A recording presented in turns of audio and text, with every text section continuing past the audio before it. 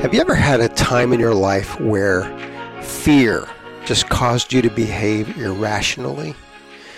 I'm finding myself back in San Antonio, the city I grew up in. I'm a sophomore in high school, and my parents are getting ready to go out for the evening. They leave me with one instruction. Luke, don't wait up for us. We'll be late. Take care of the house. We'll see you in the morning. Immediately, I formed a plan for the evening. First a swim, then pizza, and some reading time. I was at the time taking a literature class that intended to provide insights into a variety of genres, including the genre that explores real-life issues associated with crime. So the book our professor had assigned was titled Helter Skelter, a behind-the-scenes look at the why underneath the murders committed by the Manson family on the evenings of August 8 to 10, 1969.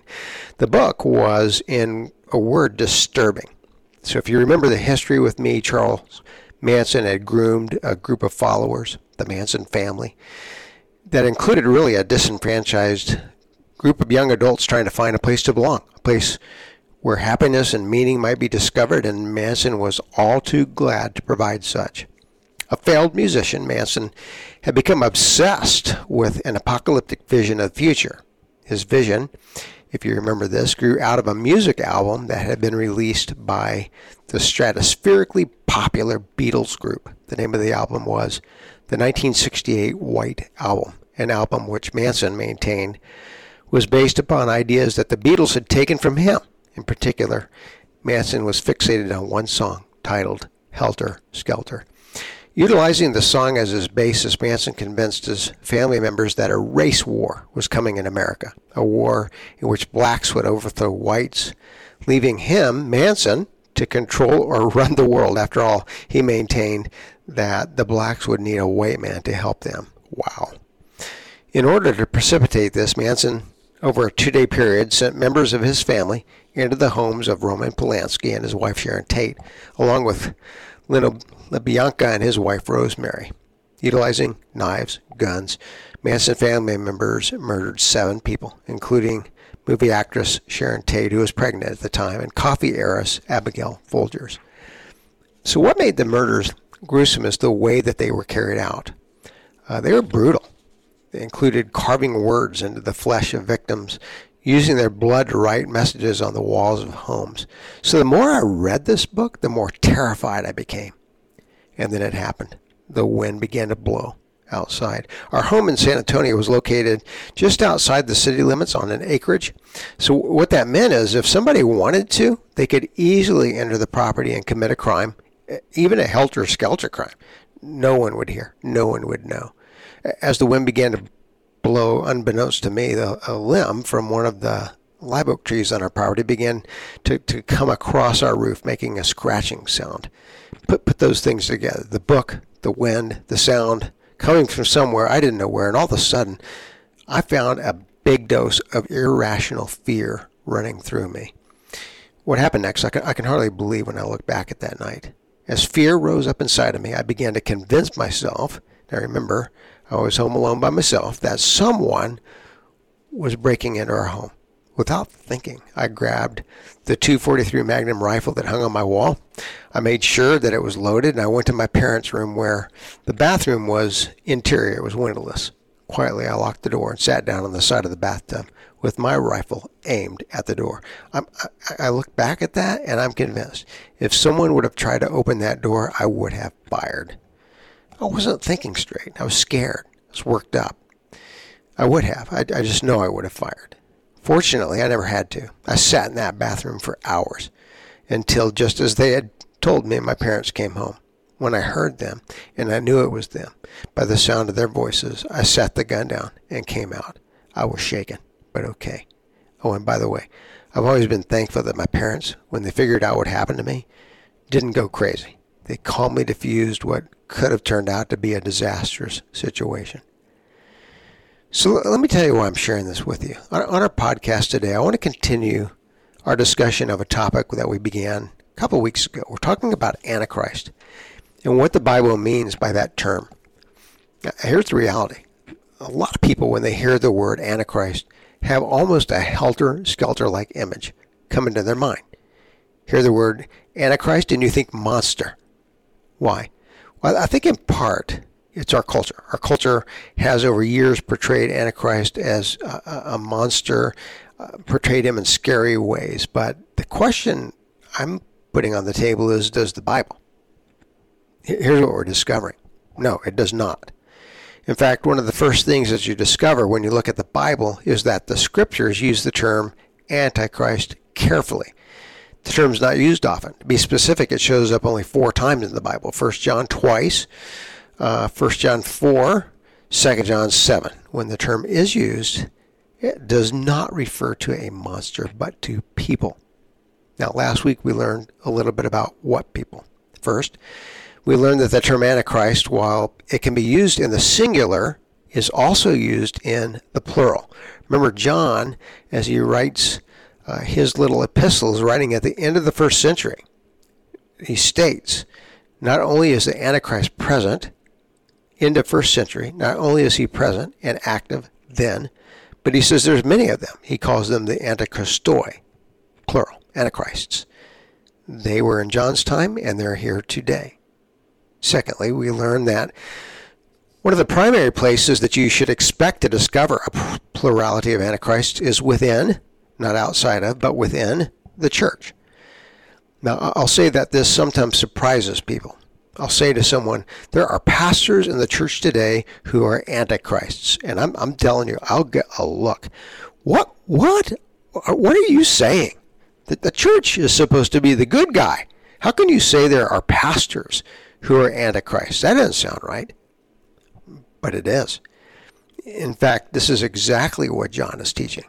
And what makes his teaching so dangerous is the reality that people still have enough trust in the church that they can't see the deception right in front of them through those antichrists that occupy the position of church pastor. I think that we're seeing that in our world today. So today I want to move forward. I want to look at a second scripture, namely Revelation 13, where we discover that there's a second primary institution in which we ought to expect to discover antichrists, again, plural. And that particular institution would be politics, the political systems of our world. I want to start today with Revelation 13, 1 to 8. I'm going to begin by just reading verses 1 to 4. We're going to ask the Spirit to just give us His direction. So, Lord, we pray for that. Would you give us your direction as we open up this last book of the Bible, the Revelation chapter 13. Give us your direction, we pray. Amen. All right, let's just go ahead and read. This is, again, if you're reading along, it's Revelation 13, verses 1 to 4. It reads as follows. I saw a beast rising out of the sea with 10 horns and 7 heads, with 10 diadems on its horns and blasphemous names on its heads. And the beast that I saw was like a leopard. Its feet were like a bear's, and its mouth was like a lion's mouth. And to it the dragon gave his power, and his throne, and his great authority.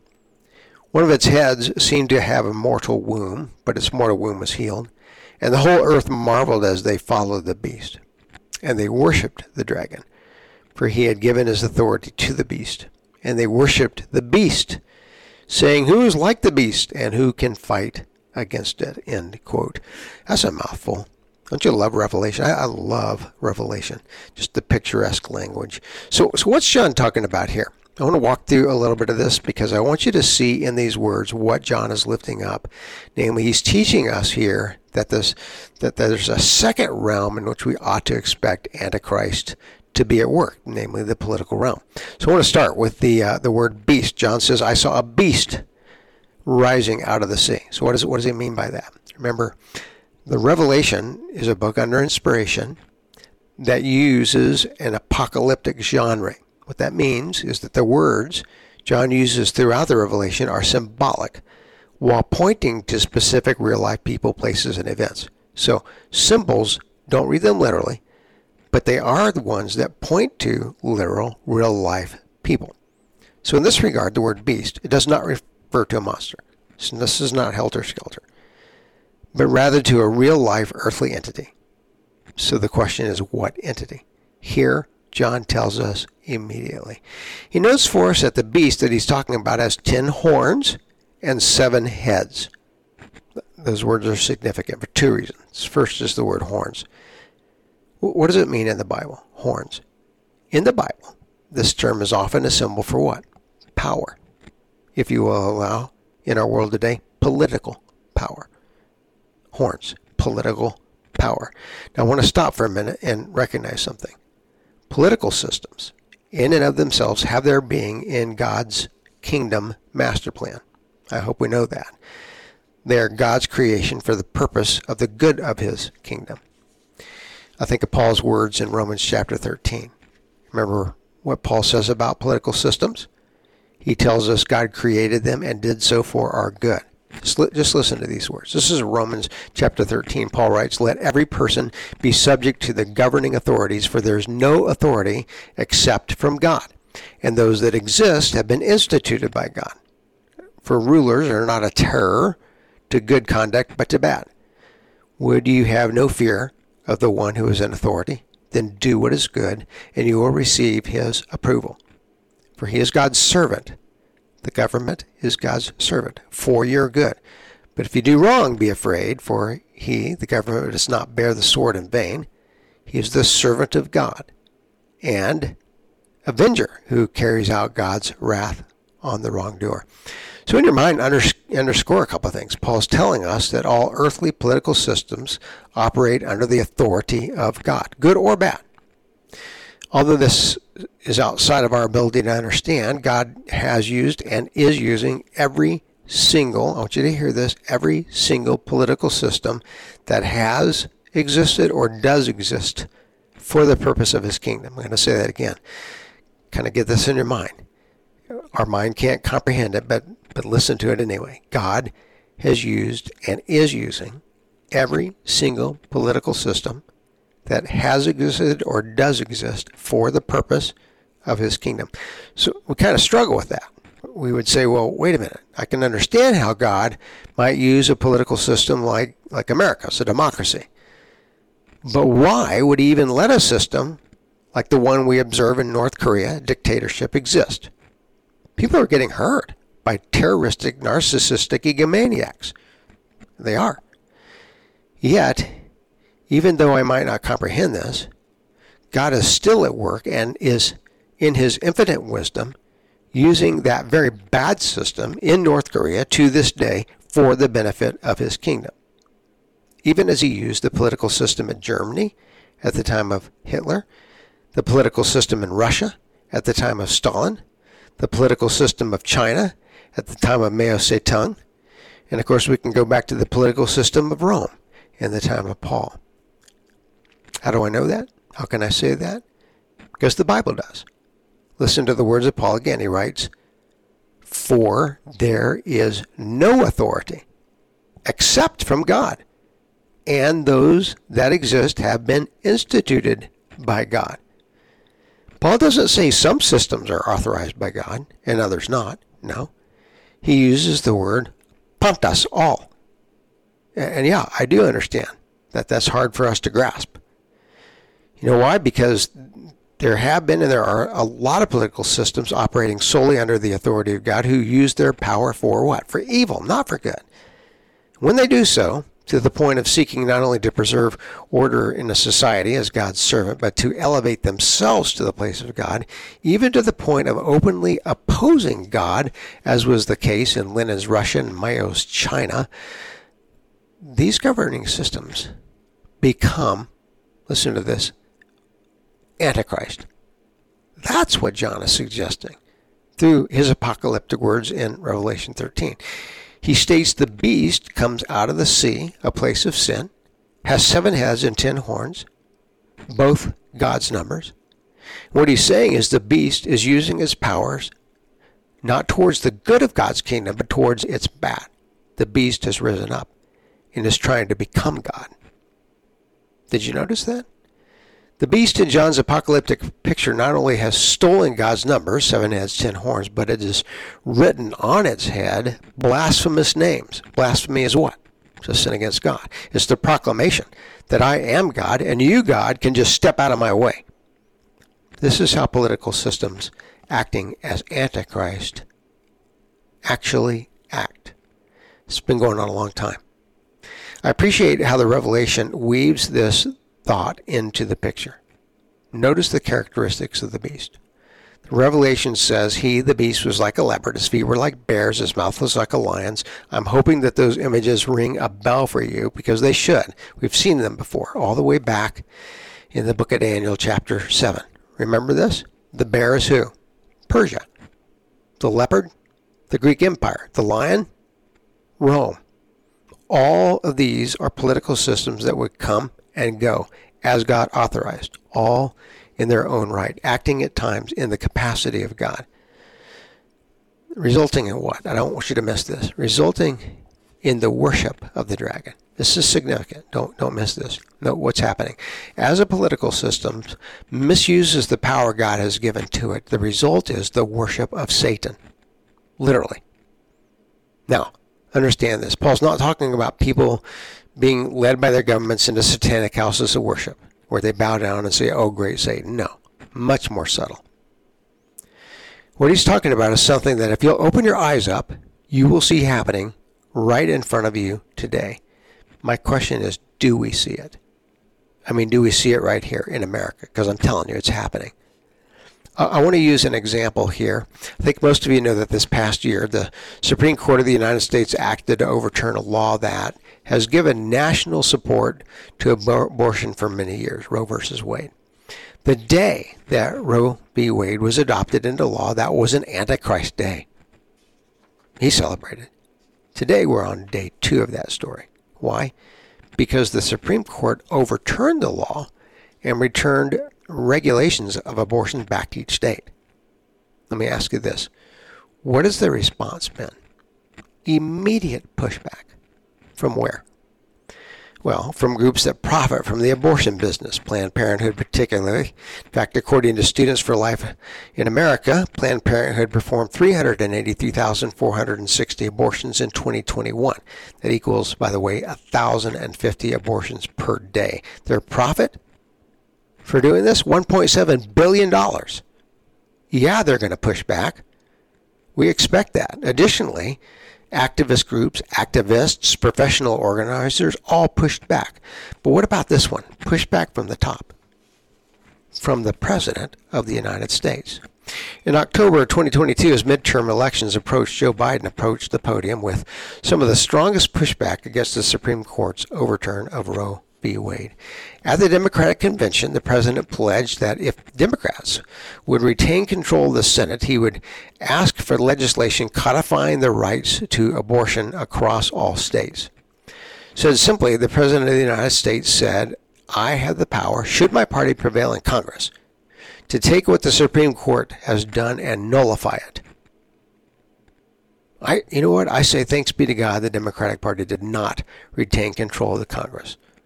I'm going to get pointed here. Many people try to express the issue of abortion as though it is a political issue. Now, no doubt, there are politics behind what we legislate regarding abortion, but the issue itself is not primarily political. It's theological. It's an issue at the heart of God. Back to the nature of Antichrist. When the President of the United States, or other political leaders for that matter, people who occupy an office established by God and who are under his authority, set themselves into a position whereby they determine theological issues in a way that is not only contrary to but combative towards the will of God, they are acting as anti-Christoi, as Antichrist. I'm going to make this as clear as I can. When the President of the United States calls abortion a health care issue or a reproductive care issue without recognizing that at its essence it is a theological issue, that President is acting as Antichrist. When the President of the United States or another political leader proclaims that abortion, no matter the circumstance, is an issue of human rights, meaning not the right of the baby, but the parent alone, the President is acting in the capacity of Antichrist. When the President of the United States suggests that an embryo in their mother's womb is not truly a human being, they're acting as God. They're saying, God, I don't care what your word says. I know better. This embryo is not human. When a president says that they're acting as Antichrist, in other words, I'm giving an example. It's just one example. You can expand on it exponentially. But it's an example that's relevant to what's happening in our time and what John and the Revelation is urging us to do.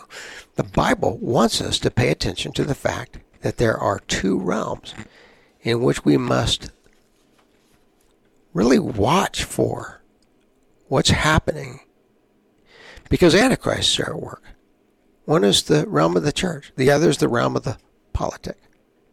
So I want to continue with this next week. We're going to look at the second half of this text in Revelation. But before we go, allow me to pose a couple of questions. Question one. I want you to think about the two realms in which the Bible teaches us that the Antichrist is active: religion, church, and the politic. Over the last 12 months, are you able to name at least one way in which you have seen Antichrist at work in each of these two realms: church, politic? Question two. We'll get into this in more depth next week, but as you think about the nature of the work of Antichrist, how would you describe the goal of Antichrist? What is Antichrist seeking to do? What does he want? Question three. I want you to really think about this. Throughout this podcast, I boldly applied the biblical use of the term Antichrist to people within the realm of religion, church, and politics. Here's my question. How would people within your circles, think about the people who you live with and around you, how would they respond to you were you to publicly apply the term Antichrist to a specific political leader? Would they look at you as though you were a bit off? Would they call you crazy? Would they accept your use of the term? Would they push back against your use of the term? What I'm trying to get at is the question of how foreign this scriptural teaching seems to be, not only within the public realm, but even within the church. I wonder why that's true. Well, that's all for this time. I really appreciate you tuning in to this podcast. It means so much to me. I'm going to ask that you pray for myself and my family. My commitment each day is to pray for you and lift you up. I'm very thankful for you. So until next time, I wish you a God-sized week.